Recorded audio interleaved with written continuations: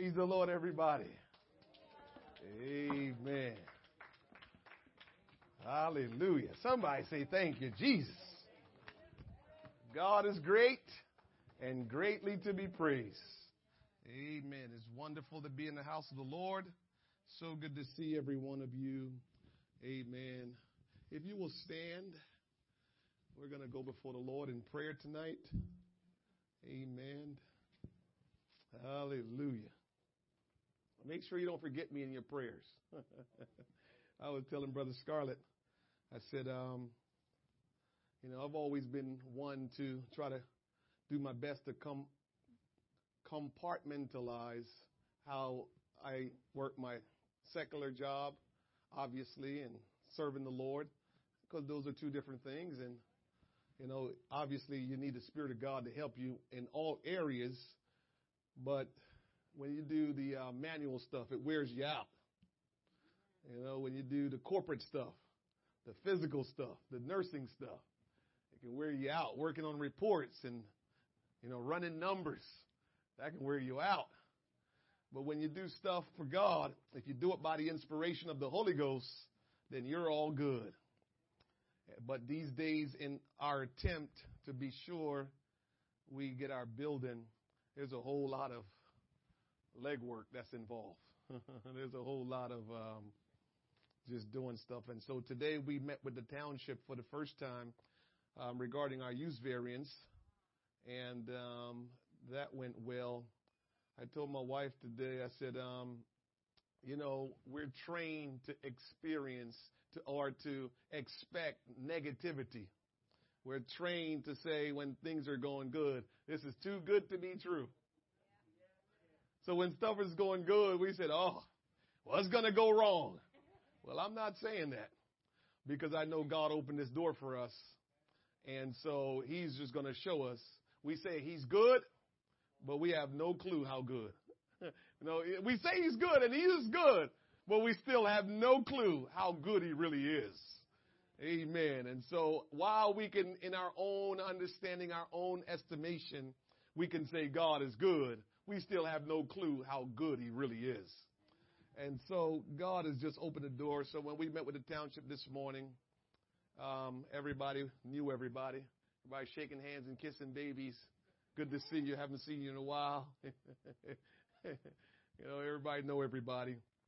And we walked away from the meeting. These guys are the ones that you can call, they're like the pre-approved people. If you don't have it together, they know right away. They tell you, nah, you're not ready. It's not going to work for you. So when they turn your back, you're far off. And so our meeting went quick. Quick meetings usually mean no issue. We even had one guy from the township that said, he texted our lawyer and says, I won't be there. Don't worry about it. This is not that difficult. This is not heavy. You guys are good. I'm not showing up for the meeting. You'll be all right. So, that's the kind of stuff that God is doing for us. And so all I want for you to always say to God is, God, help me to do my part. If I'm not learning anything through this whole process, what I'm learning is, and this is what's called faith, even though we have a hard time sometimes trying to understand and describe faith. But one of the things that you want to understand about faith is you must do your part for God to do his part.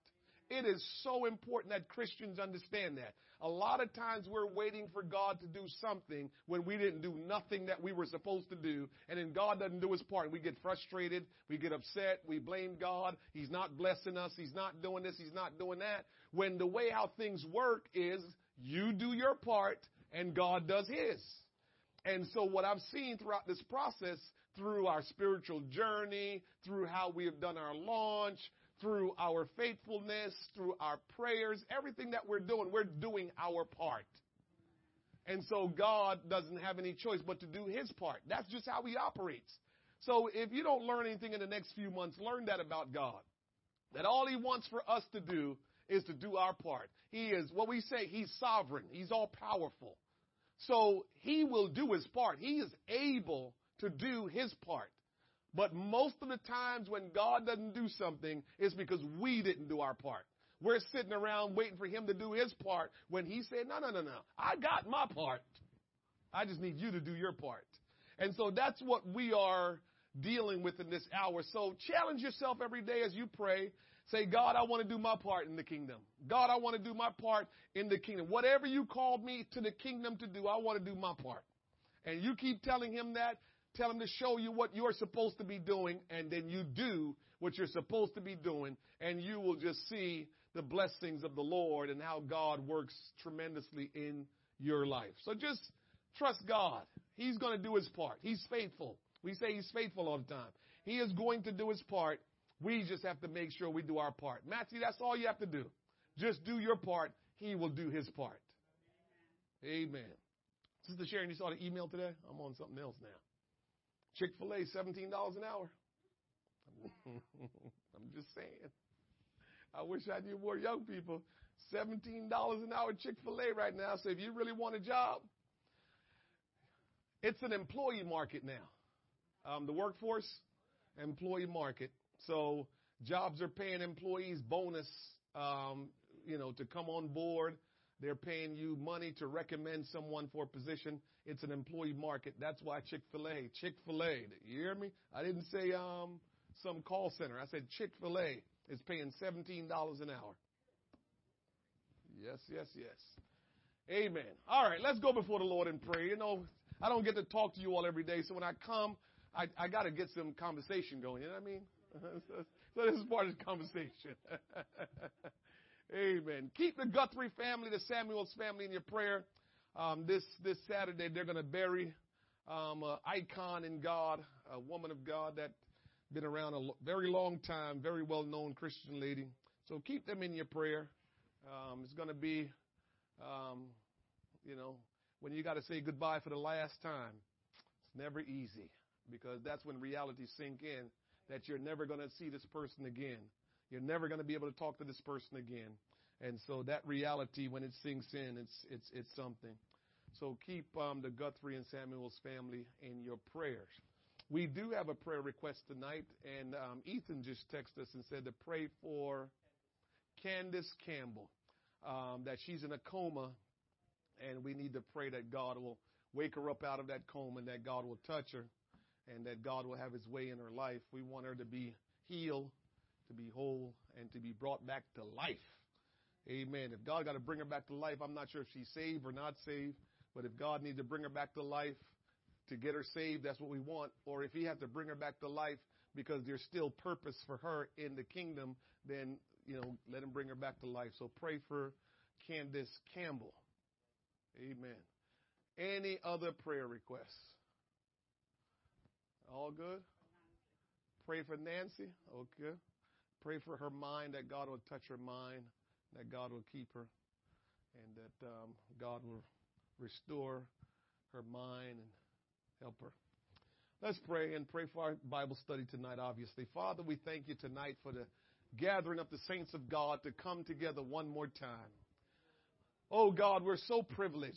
We feel so privileged, Lord God, to be the children of the Most High God, to be able, Lord God, to call you Abba Father, to be able, Lord God, to call you my God. Lord, we're thankful tonight to be gathered together under your banner, the banner of the Lord Jesus Christ. We humble ourselves before you, Lord God, and we surrender all to you tonight that you may have preeminence, Lord, that you may have the full reign over every one of us, Lord. We want your will to be done. We want to experience the pouring out of your Spirit, Lord God. We pray, Father, that the glory of the Lord will be revealed in this house tonight, Lord God. We pray, Almighty God, that nothing will hinder us from praising you tonight. Nothing will hinder us from our worship tonight. But, oh God, you may get the glory in worship. You may get the glory in praise. You will get the glory, Almighty God, in our thanksgiving. Oh, Jesus, have your way tonight. Your will be done. Your kingdom come. I pray, Lord God, that you will give us an encounter with you tonight. That we will not leave this place the same way, but we will be stirred, Almighty God. We will be shaken, Almighty God, and the power of God will move, on us, and you will speak to us a clear word, Almighty God. Have your way tonight, Lord Jesus. We pray for Candace Campbell, Almighty God, that you will touch her from the crown of her head to the sole of her feet, Lord God, and that you will heal her body and heal her mind and bring her back to life, Almighty God. In the name of Jesus, have your way, Lord God. In the name of Jesus, wake her up out of that coma, Lord God. In the name of Jesus Christ, Lord, call her name, oh God, that she will wake up out of that coma, Lord God, and sit up tonight, Lord Jesus, and know it was you that called her name. If she's not saved, I pray that you will save her, Lord God. And oh God, if she's saved, I pray that you will use her to bring honor and glory to your name. I pray for Nancy tonight, Lord God, that you will speak to her heart and touch her mind. Oh God, give her a sound mind and let the Spirit of the Lord have preeminence over her, Lord. Have your way in this house tonight, Lord. Bind us in unity of your Spirit, Lord. Help us, oh God, that we will not leave this place tonight without a real encounter with you, Lord. We thank you and praise you. We thank you and praise you. Reveal the mystery of your word tonight, Lord God, that we will grab a hold of it, Lord. We love you. We adore you. We thank you, Lord. We pray these things in the name of Jesus. Can somebody say in the name of Jesus? Now let's thank him tonight. Oh, hallelujah. Bless the Lord, oh my soul, and all that's within me. Bless your holy name. Thank you, Jesus. Thank you, Lord. Thank you, Lord. Thank you, Lord. You may be seated in the presence of the Lord. Amen. Thank you, Lord. I just want to encourage you to continue to pray. If you haven't been meeting with us early in the morning at 5 a.m. via Zoom, we want you to meet with us in the morning between 5 a.m. and 6 a.m. And Brother Sharp holding it down from 9 p.m. to 10 p.m. If you haven't met us, meet us. Amen. God is doing something through our prayers. Again, when you do your part, I can't say this enough. If I don't get anything out of everything we're doing right now, I got this. I just need to do my part. You just need to do your part. We just need to do our part. And God is going to do his part. And we will see life like we've never seen it. We will see the power of God like we've never seen it. When we do our part, God does his part as well. And so the prayer that we've been praying in the morning has been tremendous. I just appreciate hearing the voices and hearing everyone praying. Amen. You know, I got my little routine now. I pray a little bit now. Now when I get downstairs, I do the daily reading before I pray. A little secret. And so I do the daily reading before I pray because now the word of God is saturated in my mind and in my heart. And so when I get ready to start praying, I've got the word in my heart, the word in my mind. And so that's what I do in the morning. So I come down, I start reading, and then I get into the prayer. And I just thank God for it. And I thank God for hearing all your voices and hearing all of you pray. God is doing something in our lives. So if you haven't seen some folks on yet, encourage them to get on and tell them they wouldn't believe how great it is and how wonderful it is to hear the saints of God pray in the morning. It's a wonderful, wonderful thing, and God is pleased with that. Amen.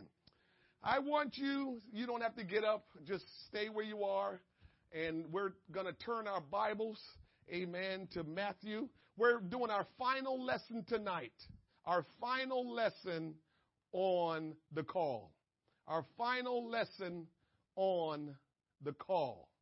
Somebody say amen. Hallelujah. Matthew chapter 4, verse number 7. We read it over and over. It says, from that time Jesus began to preach and to say, repent, for the kingdom of heaven is at hand. And Jesus, walking by the Sea of Galilee, saw two brethren, Simon called Peter and Andrew, his brother, casting a net into the sea, for they were fishers. I want you to pick up on something here. It says, and Jesus, walking by the Sea of Galilee, saw two brethren, Simon called Peter Very important to pick up on. Verse 19. And he said unto them, follow me, and I will make you fishers of men. And they straightway left their nets and followed him. And going on from thence, he saw other two brethren, James, the son of Zebedee, and John, his brother, in a ship with Zebedee, their father, mending their nets. And he called them. And they immediately left their ship and their father and followed him. And Jesus went about all Galilee, teaching in their synagogues and preaching the gospel of the kingdom and healing all manner of sickness and all manner of disease among the people. And his fame went through all Syria, and they brought unto him all sick people that were taken with divers diseases and torments, and those which were possessed with devils, and those which were lunatic, and those that had the palsy, and he healed them. And there followed him great multitudes of people from Galilee, and from Decapolis, and from Jerusalem, and from Judea, and from beyond. And so that's Jesus' encounter with these men that he was calling to be disciples, right? In Luke chapter 5, verse number 4, well, let me just jump down. Let me just jump down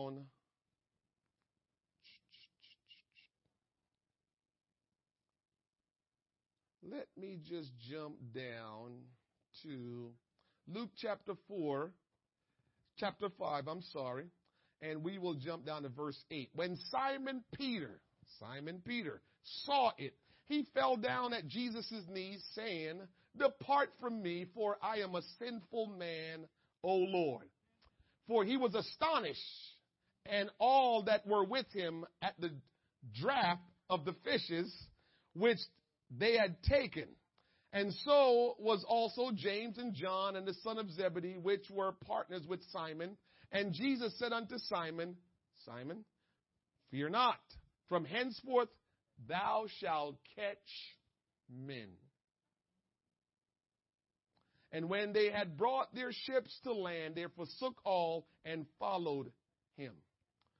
It's important to realize that when Jesus was choosing disciples, he chose men that were doing something. He didn't choose men that were just idle. He didn't choose men. Now, I'm not saying he didn't choose other people that weren't doing anything, because Jesus is for everybody who calls on his name, obviously. But if there's something about someone that is doing something, and when you're doing something, then easily, if you get to hear the word of God, God can help you to now let whatever you're doing be something for him as opposed to something that just benefits you. And so they were doing their own thing, being fishers of men. They were fishermen, and Jesus said to them, I am going to make you fishers of men. Let me pick up from here. You know, we've gone through this lesson, and we're going to finish up this lesson tonight. So let me start from here. There is purpose behind every calling. Never get it twisted in thinking that you have a purpose, because the purpose comes after the call. A lot of times people say, well, I got a purpose. Yeah, but if you never answer the call, you'll never fulfill the purpose. So how about we just take it one step at a time and answer the call first? For it is when we answer the call that we will be able to fulfill the purpose. The call is what you get to hear so you can follow Jesus. The call comes from Jesus for you to come and follow him. Look at Luke chapter 6, verse number 12. Luke chapter 6, verse number 12. Watch this. And it came to pass in those days that he went out into a mountain to pray and continued all night in prayer to God. Jesus was praying all night long. And when it was day, watch this, he called unto him his disciples. But it wasn't just the 12. A lot of times we think disciples and we want to think it's always the 12. You want me to show you why it wasn't the 12? He called his disciples, and of them he chose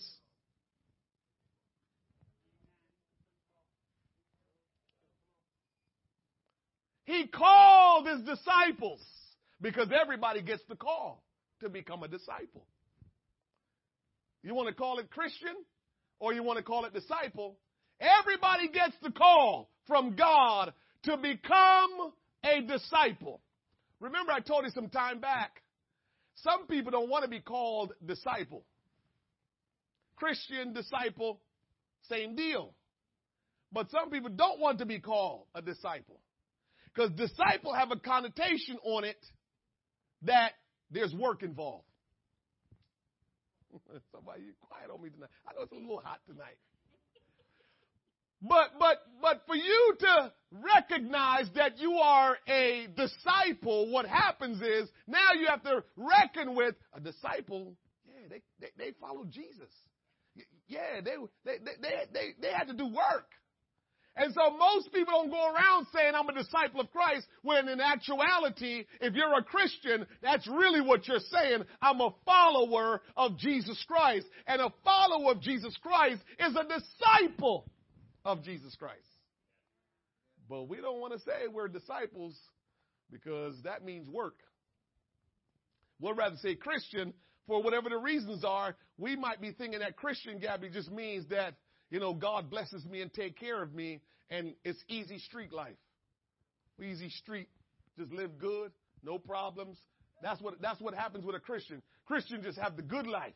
God provide what you need. He supplies your need. He blesses you. He provides for you because you're a Christian. You're a child of God.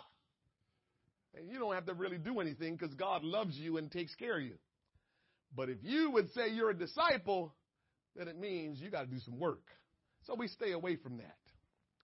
Jesus did not call his select group of 12 until after a night in prayer. He didn't just say, okay, let me select 12 people so they can become apostles. Because that's what really happened. He called 12 out of his disciples to become apostles. Apostles were what they were chosen to be.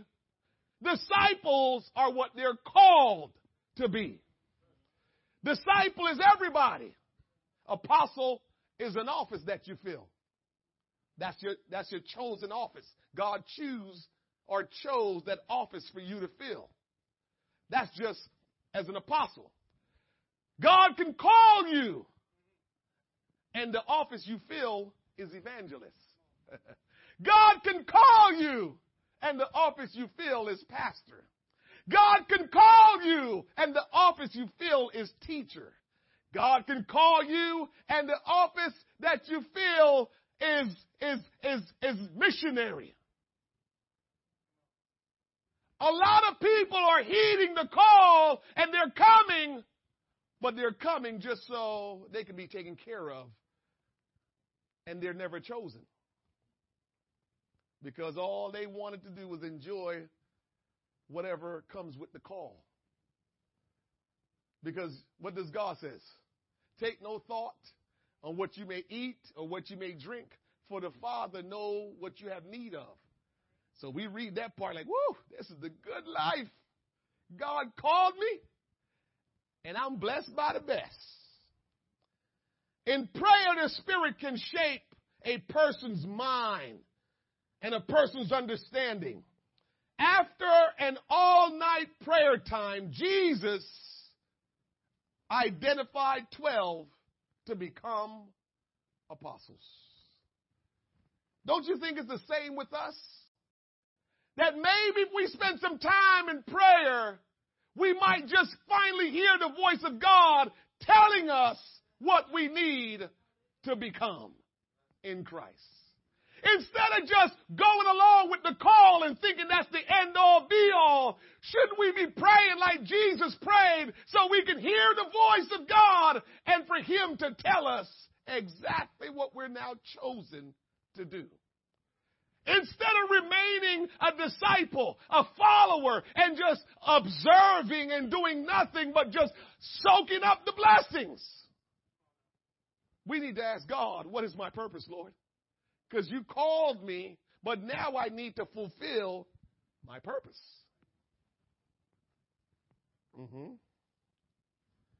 Jesus is calling us still today.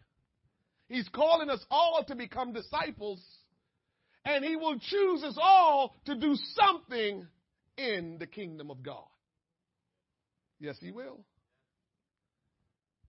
God has a specific purpose in His kingdom for every one of us.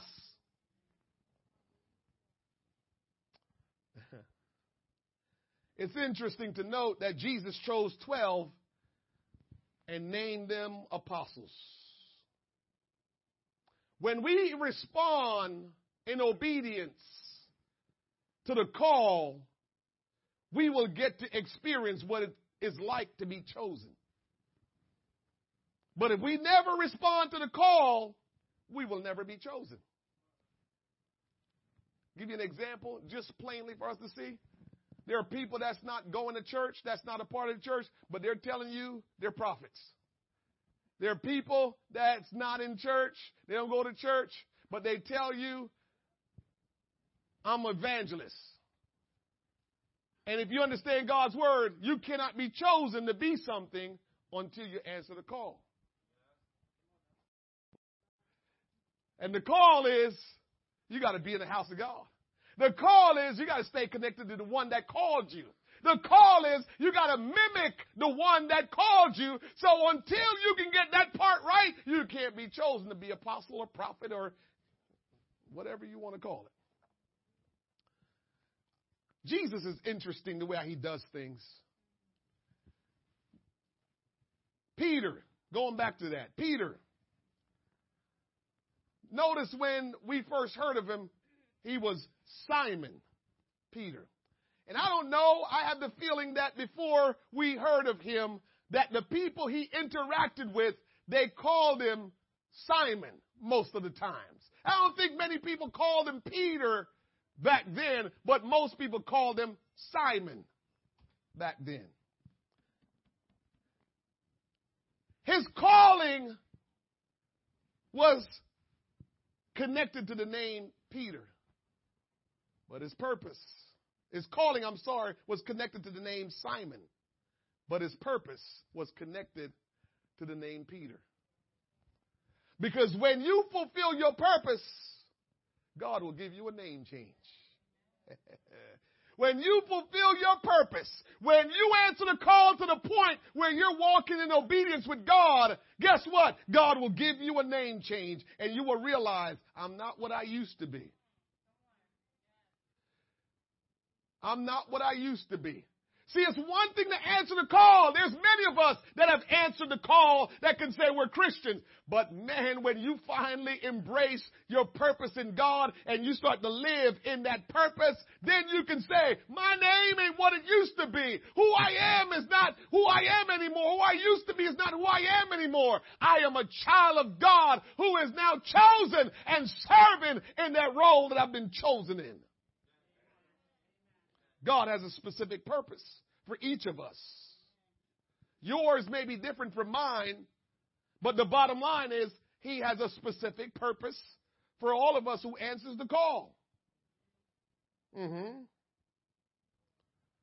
I wonder, what does Jesus, or what is he saying about all of us? What is the name in his head, in his heart, that he has for you and for me? Because our name to Jesus is attached to our purpose.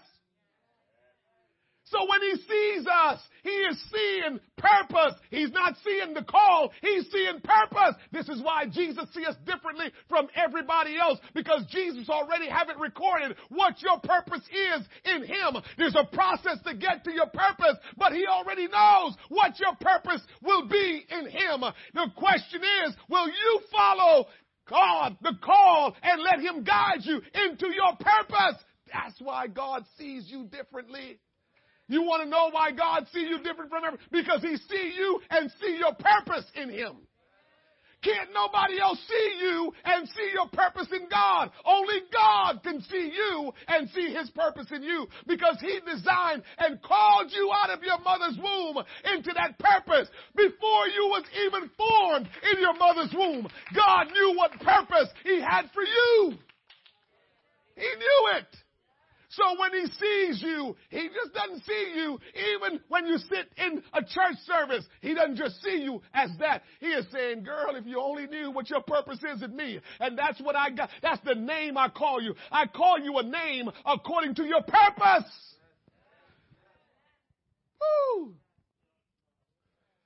This is why we got to take our mouth off of each other. We can't talk bad about each other. We can't talk down about each other, because that's not what God sees when he sees you. All God is concerned with is his purpose for you. And so when we downplay people and we don't talk good about each other, we're so the opposite from God. Because God is looking at you and thinking purpose. God is looking at you and thinking, man, purpose. I've got some great plans for you. He's thinking purpose. And nobody starts out in their purpose. Everybody starts out in the call. Nobody starts out in a purpose. If you want to go even further back, all of us start out as stone cold sinner. Then we answer the call and start getting it together just a little bit. Because trust me, even as Christians, we just still trying to get it together a little bit. But if we follow him long enough, then he will introduce us to the purpose. Oh, yeah. That's the way it works. So let's just look at each other and say, God, as we pray in the morning, I know I always pray this, God, let me see people the way you want me to see them. I pray that all the time. God, I want to see people the way you want me to see them.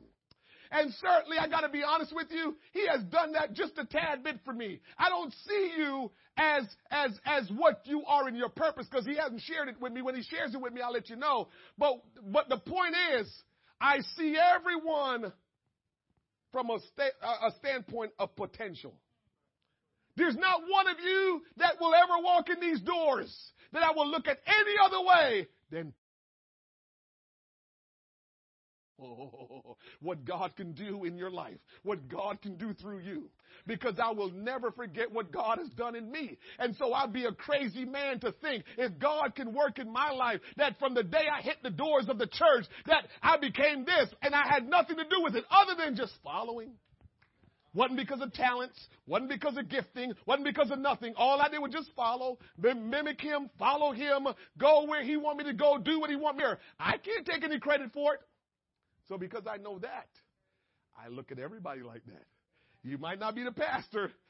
You could be the pastor, but you're going to be something special in God. Every person that hits the door of the church, I said, you're going to be something special in God, because God has a purpose. He just has to take you through the process of the call. And then after the call, then here comes the purpose.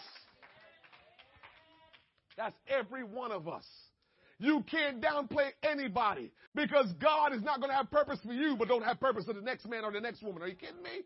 God is no respecter of person. And for us to ever think that God can use me, but he can't use somebody else, we're in a little bit of trouble. We're in a little bit of trouble. Somebody can be disobedient to God for all their life they're living. They could be living for 60 years and been disobedient to God. And all of a sudden one day, it all just hit them hard, and boom, they repent of their sins.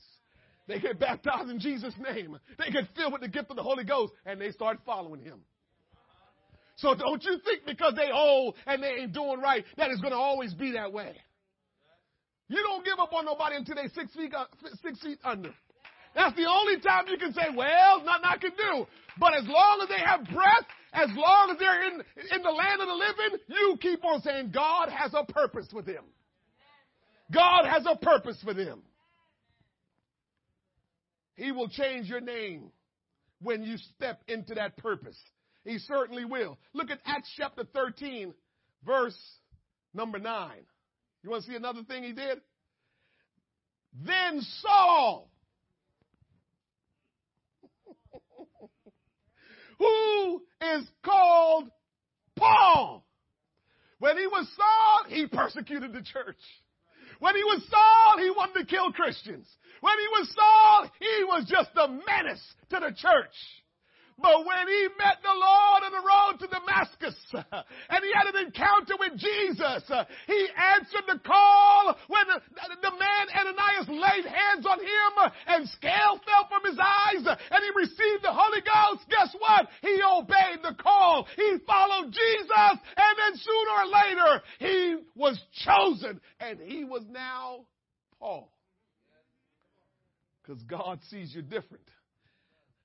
And your name has significance to how God sees you. Amen. I know we make fun of it and we said, yeah, I know when I wasn't living for God, my name was Wayne. But guess what? When I started living for God and I obeyed the call, you just add Jesus, the Christ, onto that name. Because something's going to change when you answer the call. Something is going to change when you surrender finally to God and become who he wants you to become. The name will always be something that represents who we are in Christ. When we take on his name, that's why it's important. People want to know why we got to be baptized in the name of Jesus, because you take on identity in somebody's name. There is no identity in titles. You have to take on the name to have the identity. Father don't give you identity. How many fathers in here right now? Ton. Father don't give you identity. Son don't give you identity. Woo!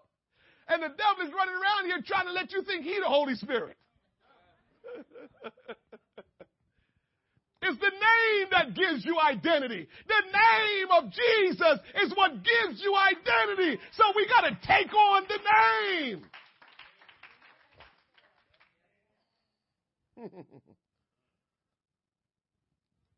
Listen.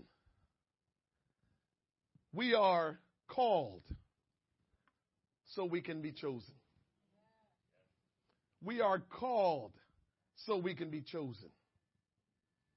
And our will is to do, all of us are chosen to do the will of God. It's just that we'll do it in different ways. We'll all do it, but we'll all do it differently. And the way how we do it is the purpose. Right? The way how we do it is how God is working in our lives, how he wants us to serve him in that capacity. In John chapter 4, verse 34, Jesus said unto them, my meat is to do the will of him that sent me and to finish his work.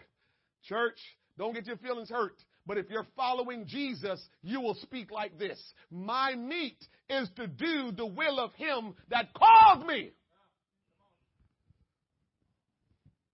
My meat is to do the will of him that called me.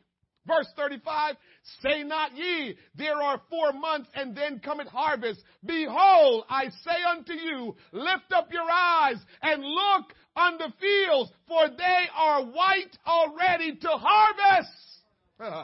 And he that reapeth receiveth wages and gathereth fruit unto life eternal, that both he that soweth and he that reapeth may rejoice together. And herein is that saying true. One soweth and another reapeth. Let me stop there for a second. Purpose might look different, but it's the same purpose. Purpose might look different. So the ones that's sowing and the ones that's reaping is it's going to look a little different. It's going to look a little different. When you're telling somebody about Jesus that don't know Jesus, that dynamic is different. And when you're going to somebody to say, man, God loves you. God's got a plan for your life. But you got to answer the call, and they just say, come on, take me to church. I want to give my life to God. You are reaping when you didn't have to do a lot of work. And somebody say, I want to go to church with you. I want to get saved. All you did was just show them that you are a child of God. And they say, I want to go to church with you. I want to give my life to God. That's reaping. You're doing something without really doing anything. That looks different. Sowing, you're working with them. It's a little bit harder to sow. It's a little bit harder to sow. It's much easier to reap. But they both are taking you to the same purpose because it's for people to be saved. It's for people to come in relationship with Christ. It may look different, but we're all supposed to be doing one or the other. Sowing or reaping. How does it look? It's going to look different. But sowing or reaping. And yes, some people will do sowing and reaping. But what I'm saying to you is, the scripture said, one sow it and another reap it. Just trying to show us that our purpose in God might look different. Let me give you a good example how that may look. Some people talk regular language to you now. Some people are good soul winners, but they don't know how to disciple them. They don't know how to keep them going. But they know how to get somebody to get their life right and get saved. Some people know how to do that. And then you have some that once you say this person's saved, they know how to help them stay saved. They know how to disciple them. They know how to, take care of them. They know how to nurture them. And then you have those that can do both. But the point is, again, you got to know what your purpose is in Christ. And you only know that if you start following. You only know your purpose when you follow, when you mimic, when you obey, when you just trust him and just go as he directs you. Sometimes Christians excuse themselves from witnessing by saying that their family or friends aren't ready to believe. That's why we're not witnessing. Man, them people, they so messed up. God can't even save them. Don't you ever say that. Because you wasn't good. You want to tell yourself now that you was good. One thing we know for sure, that without Jesus, we are so selfish that even if we weren't murdering and killing people and stealing from them, we were doing wrong. Because when you don't have Jesus, we already just messed up when it comes down to being selfish, self-centered, want to do our own thing, want to serve ourselves. We just can't even help ourselves with that. And when you're doing that, you're doing somebody wrong so you can have what you want. And so maybe you ain't doing this, or maybe you're not stealing from them, but you're doing something to put somebody down that you will get what you want. So if that's the least that you did it. You wasn't good before Jesus. So if Jesus can save you, he can save anybody. And remember what I told you. Here's something that is very interesting. I just heard a preacher said that. Sometime I said, man, God, I don't have any God pedigree. See, I go around these preachers that have, pedigree, 6th generation, 8th generation Pentecost. I go around, I'm just like, oh, I have no pedigree around here, but I just keep my mouth shut and listen. And when I hear them start saying stuff that God gave me revelation to, I said, man, God, you gave me that revelation, Lord. And so this is what I heard a preacher said the other day. I was listening to what was it? Brother Hodges sent me a video from Because of the Times, I think from 1996. And this preacher was preaching. Great preacher. And he was preaching about how people, they had bitterness, unforgiveness. And he was preaching about how they got to get over their bitterness and unforgiveness and need to repent and make it right with people before they left out of the service. And he said this, and I smiled. I said, man, God, you gave me that revelation a long time ago. He said, y'all that are walking around with bitterness is worse off than the ones that's doing outward sin. Because when you outwardly sin, you know it. Because people say it to you. You get exposed when you outwardly sin like that. People know. And so there's no hiding behind anything when you sin outwardly. But when you walk around with pride and bitterness and all that stuff, people can't really see that. And you deceive and lie to yourself like that's not what's going on with you.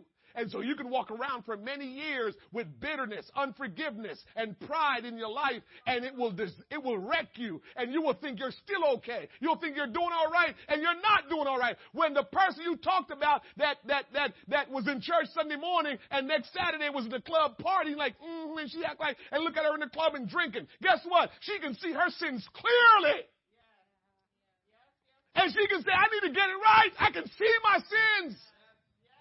And so she know that she got to get it together. It's always before her. She know I got to get this right. It's always before her or him. But when you got that pride and that unforgiveness in you, it's not before you. Because when you have those sins in your life, you tell yourself you're okay. And you go around making yourself look better than everybody else because your sin is not outward. And when your sin is not outward, it's easy to hide. But the people that sin outwardly, they can't hide. Only choice they have is to repent and get it together at some point in time. So you stop getting intimidated by when you sin and mess up like your life is coming to an end because you're worrying about somebody saying something to you and worrying about what they're thinking about you. Get over that. Because I'm telling you, the people that sees that in you and want to continue to discuss you, they've got something in them that they're not seeing. And they're in bigger trouble than you. This is revelation God gave me, and I'm hearing this man preaching that because of the times in 1996 about this. I said, Lord, this is scary. It's important that we understand that we don't have any excuse to reach people. We can't say how messed up they are because, again, you weren't good. Just get over yourself. And because you weren't doing what some of us was doing, that don't mean you was good. You was not going to heaven the way you were. Just like we weren't going to heaven the way we was, you were not going to heaven the way you were either. And maybe you were just what the world, society would call you were better than me. But you wasn't going to heaven either. Every once in a while, I get a little bold, and I'll tell somebody that I meet, I said, listen, if you ain't planning on going to heaven, then just go live it up. You might as well go live it up and have fun here if you don't plan to go to heaven. Then might as well go live it up if you don't plan to go to heaven. Now, don't quote me right now. If you don't plan to go to heaven, then go have the best time you can have. It don't make sense to go to hell with a dull life. As a matter of fact, Brother Teddy that was here the other day, he will tell you his testimony. Brother Teddy was a good guy. He didn't smoke. He didn't drink. He had good conversations with people. He loved the young people. He was a good dude. But he wasn't going to heaven.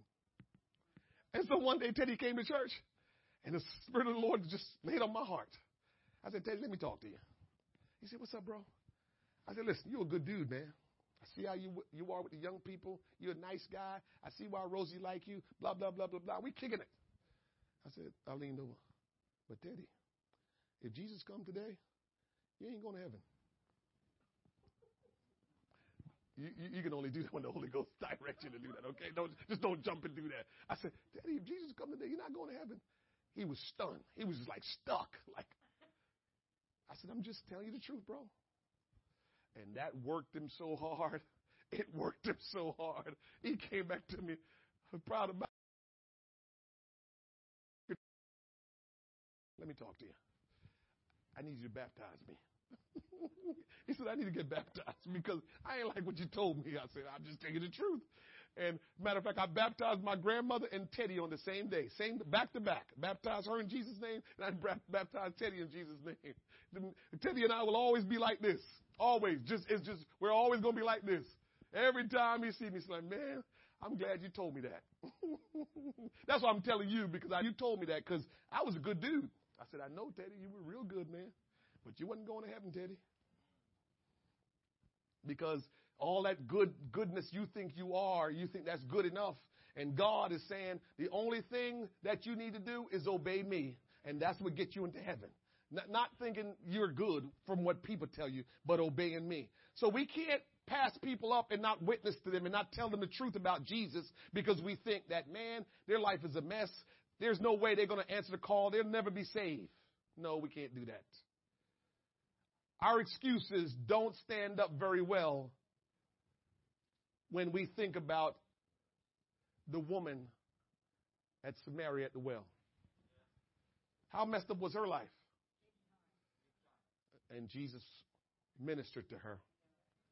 He didn't give up on her. And guess what? We didn't give her an official title by the name of evangelist, but we should have. We should have. She got a whole town saved. And the crazy thing about it is, as some of you may have heard before, the apostles,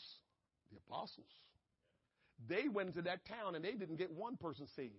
And this woman that was shacking up and been married 5 times, she got a whole town saved. The same town that the apostles were in, that they never got one person saved, she got the whole town saved. We should have called her Evangelist Lady at the Well. So please, from now on, when you talk about the lady at the well, can you call her evangelist for me, please? Because she is an evangelist. I don't know about what all the others are, but she showed her worth because she had a whole town saved. A whole town came to know Jesus because of this woman at the well. But if it was up to the apostles, she would have never got saved. Because remember, the apostles said, she is Samaritan. We don't talk to them.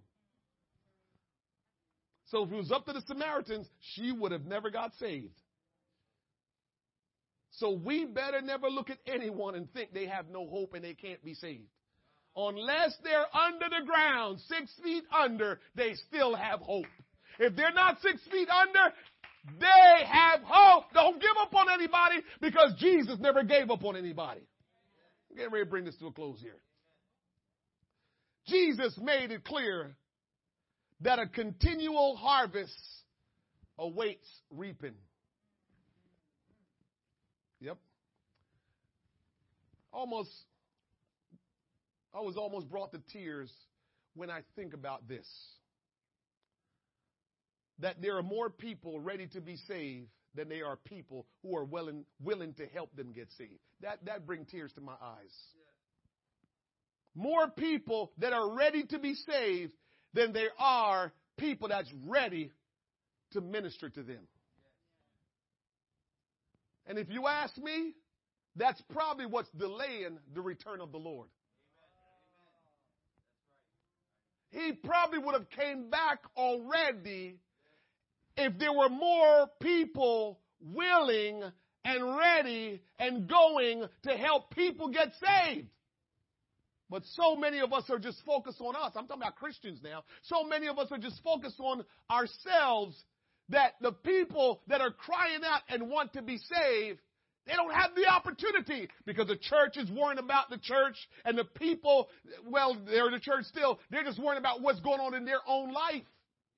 And these people are crying out in different ways. They're acting out in different ways, wanting to be reached, wanting to be saved. And we're just doing something else, worrying about ourselves. That's why, church, you hear me telling you over and over, we can't go into this new building with our mindset like that. We have to go in this building as soul winners. We have to go into this building and saying we're going to do the will of God. We have to go into this building saying, hey, I'm a disciple, I'm a follower, I'm mimicking Christ, but I'm waiting for him to give me direction as to what my purpose is.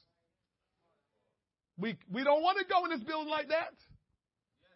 Just worrying about ourselves, and now we've got this great space and everything is good and, all of our stuff is working the way we want to work it, because then all we're going to do is sit around and get fat. And God is going to be disappointed.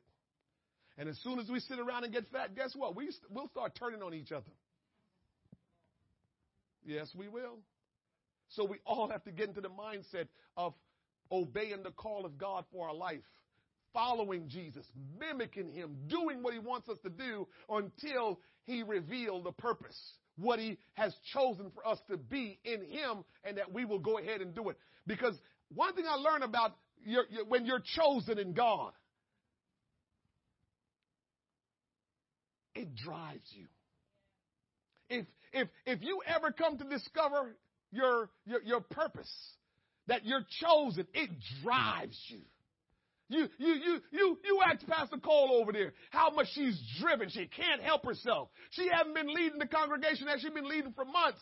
But she don't stop studying her Bible. She don't stop writing notes. She don't stop in her heart just doing what she do for God. Because when you come to discover who you are in Christ, it drives you. You can't get away from it. I'd rather die before I walk away from my call in God, my purpose in God. Just kill me, Lord, before I walk away. As a matter of fact, Sister Cole, her husband prayed that prayer, and God took him. Sister Cole's husband prayed that prayer. He says, God, before I walk away from this, take my life. That's real prayer. That's how sincere people of God pray. That you want to be so right with God. You want to please God so much that you're saying, God, if I become an idiot, for some reason lost my mind and want to go do something else other than fulfilling my purpose in you, you better stop me right in my tracks, take my life. But don't let me go do that, Lord. Let me serve you to the end. Let the last breath that I take is the breath by praying and say, God, your will be done in my children's life. God, your will be done in my church. God, your will be done in my family. God, your will be done in this earth. God, your will be done. Let that be my last breath. I don't want anything else to be my last breath. I don't want it to be a last swig of drink before I leave out of here. I don't want it to be a last puff before I leave out of here. I want it to be words of God that's flowing from my heart and my spirit because I want to walk in my purpose. I want to walk in my purpose, and you should want to walk in your purpose in Christ.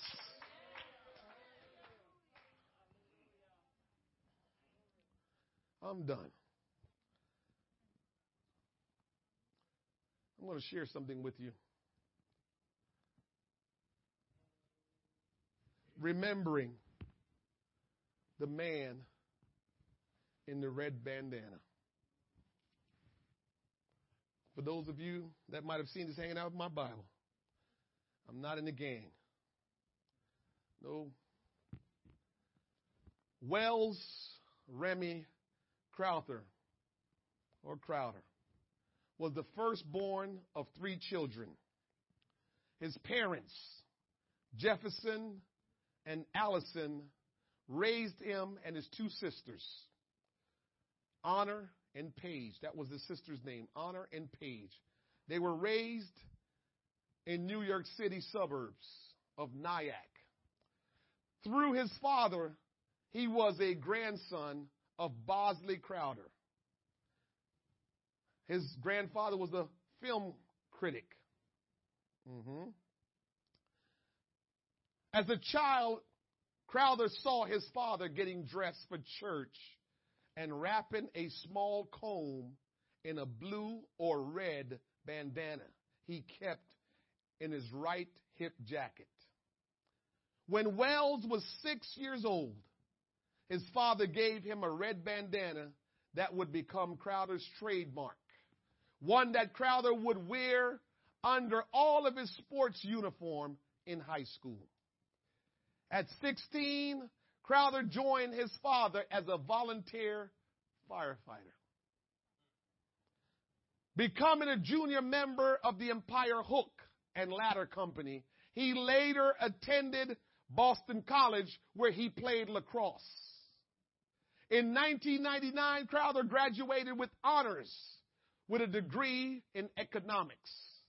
He subsequently moved to New York City, taking a job as an equities trader for Sadler, O'Neill and Partners, settling into an office on the 104th floor of the South Tower of the World Trade Center.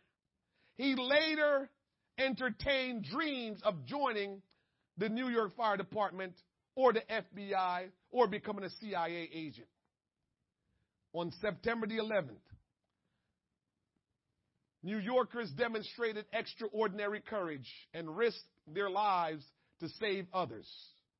One of those heroes was the man in the red bandana. Every time I read this story, it just shakes me. Welles Crowder. When hijacked Flight 175 hit the World Trade Center South Tower, people on the 78th floor sky lobby huddled together, frightened and confused. There was no escape as far as they could tell. Then a man with a red bandana covering his nose and mouth suddenly appeared from the wreckage and smoke. He spoke in a calm voice and guided them to a stairway, leading them to safety. The man in the red bandana made 3 trips to the sky lobby, saving as many people as he could until the burning building collapsed. A few months after 9/11, stories from survivors surfaced about the mysterious man wearing the red bandana. When Allison Crowder read an article about the hero in the New York Times, she knew that man was her son, 24 years old, Welles Crowder. He had carried a red handkerchief since he was a boy. Welles Crowder worked as an equities trader and was also a volunteer firefighter. Welles Crowder's bravery and heroism on 9/11 will never be forgotten. As a survivor, Judy Wine, who was rescued by Crowder, notes people can live 100 years and not have the compassion, the wherewithal to do what Welles did.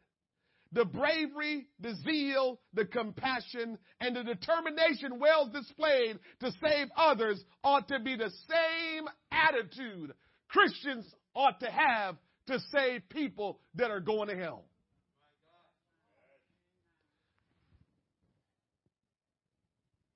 People are dying and cannot cease to help but to be saved. People are dying. We cannot cease to help them get saved. We have to keep reaching for them. This is not about our life here on earth, but this is about eternal life. I don't know how much of a Christian Welles Crowder was. I don't know what kind of church he attended. I don't know what he did on his spare time. But what I will tell you is, Welles Crowder sacrificed his life that people was able to come out of that World Trade Center and survive that attack. And when I first heard the story of Welles Crowder, it just wrecked me. It just ripped out my core, and I couldn't help but just to cry because I said to myself, if he's that compassionate about reaching people and he ain't no preacher that I read, then what about me that's a preacher? What about me that's a Christian? What about me that's supposed to be following Jesus and serving him? Am I going out there trying to rescue people for eternal life? Am I going out there inconveniencing myself and put myself at risk and in harm's way to reach the lost? Am I doing that? Or am I going to let a guy that don't know Jesus like I do, am I going to let Welles outdo me? I know this is not a competition, but I'm just saying I got to take my cue from Welles to say, if Welles did that, what should we do as the church of the living God? If Welles did that, what should we do as saints of God who have been called and chosen by God? What should we do? Welles is no longer with us because he gave his life that others may live. What are we doing with our life?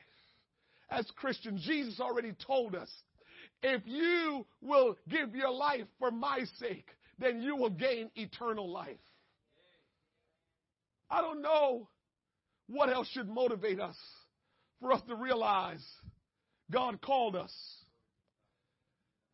And if we follow him, our purpose will be to mimic him, to reap, to sow, or to reap and sow. No need to go look at any book to realize what you're supposed to do. You're either reaping or sowing or you're doing both. But we have a purpose in God if we will answer the call. That's how we're supposed to be living our lives. Church, don't deceive yourself. The greatest joy and happiness you will ever experience is making someone else happy. Is helping someone else get saved. There's no greater joy that you'll experience in life. I don't care what you think. I know you might feel, oh, my kids coming in this world, that's great and that's wonderful. But you got your kids back. You are their parent. You're going to make sure they're good. But what about somebody that had no hope? And because you came into their life, now they got hope. Because you came in their life, now they can have eternal life. Because you came in their life. There will be no greater joy. There will be no greater satisfaction in all of this world or outside of this world, that we would have compassion on people and see that we can have, put a hand in their life and say, I can help you to know who Jesus is. I can help you to lead you to a place where you will experience deliverance and restoration and salvation. There is nothing greater than that. I know we like to enjoy so many things in this life, but I'm telling you, if you ever lived it, if you ever experienced it, where you helped somebody get saved that was going in a different direction, you will never have no greater satisfaction. And I think if we all get to experience one transformation of a life that we were involved with, I think we will never stop doing it. I think we'll never stop doing it. I believe if Wells was able to come back from the dead and be here and still have his right mind where he was and everything, I guarantee you he will spend the rest of his life being a fireman, saving, reaching out to people, because there's nothing more satisfying than helping somebody reach the kingdom. There's nothing greater than that. Let's stand. The call is what all of us will hear, what all of us will receive, the call. But until you follow, until you mimic, until you obey, you will never get to understand the purpose. And we need to understand the purpose. A lot of people walk away from Jesus prematurely because they didn't want to follow. You've got scripture for that. He says, will you too leave me? They never had a chance to experience their purpose because they couldn't take the time out to follow him, to obey the call. All of us here tonight have responded to the call. The question is now, will you hang with Jesus long enough so you can step into your purpose? Will you follow Jesus long enough till he revealed to you your purpose?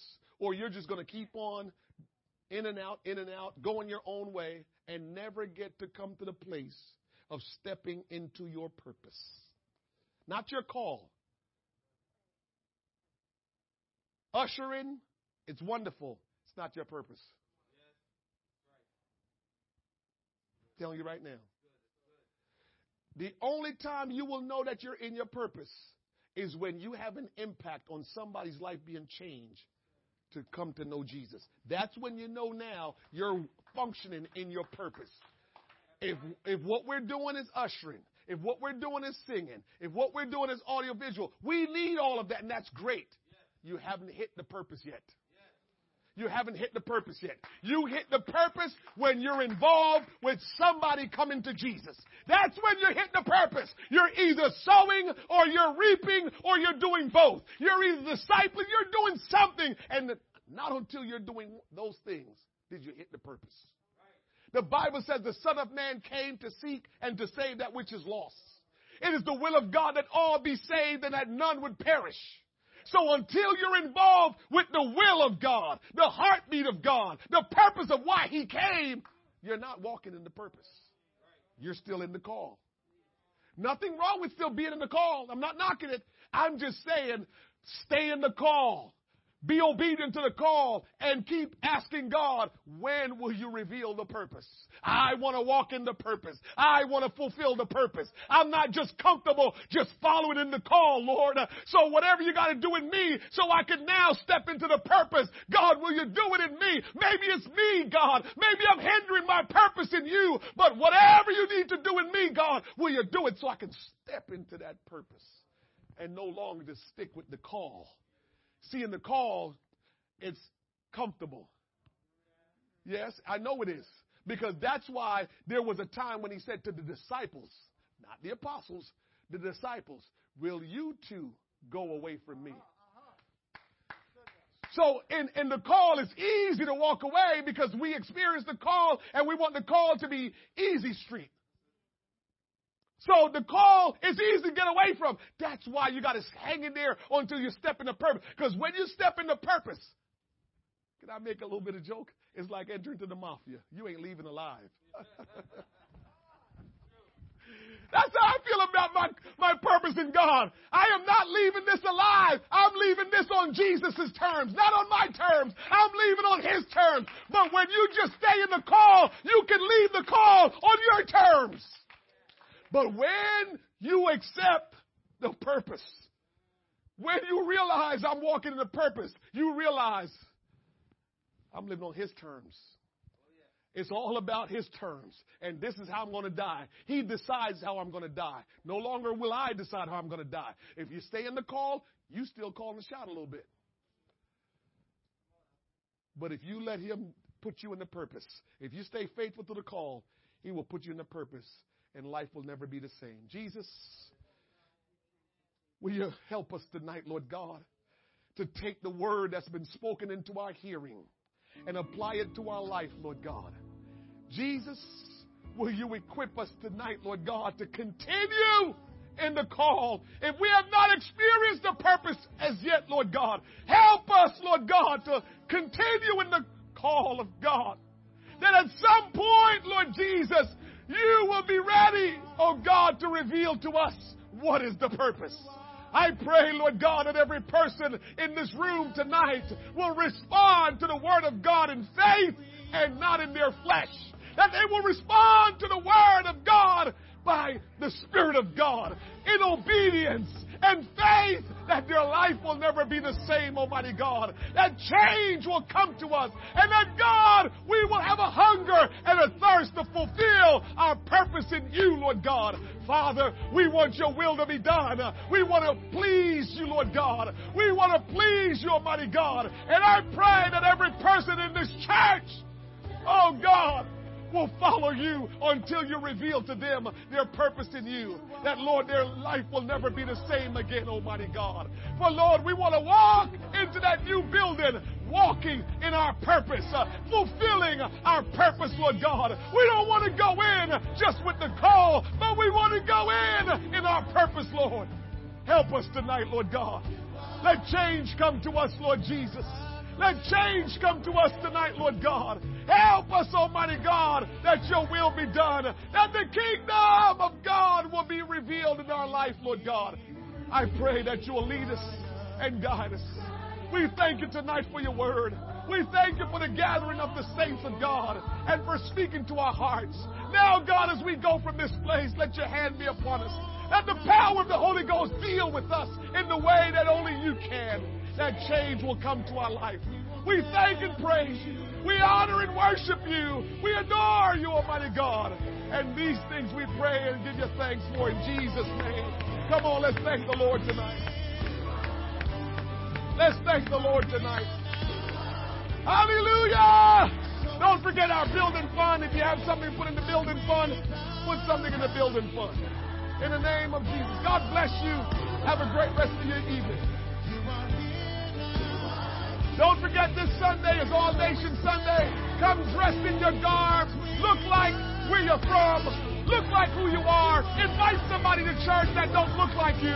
We're going to have a great time in Christ. God bless you.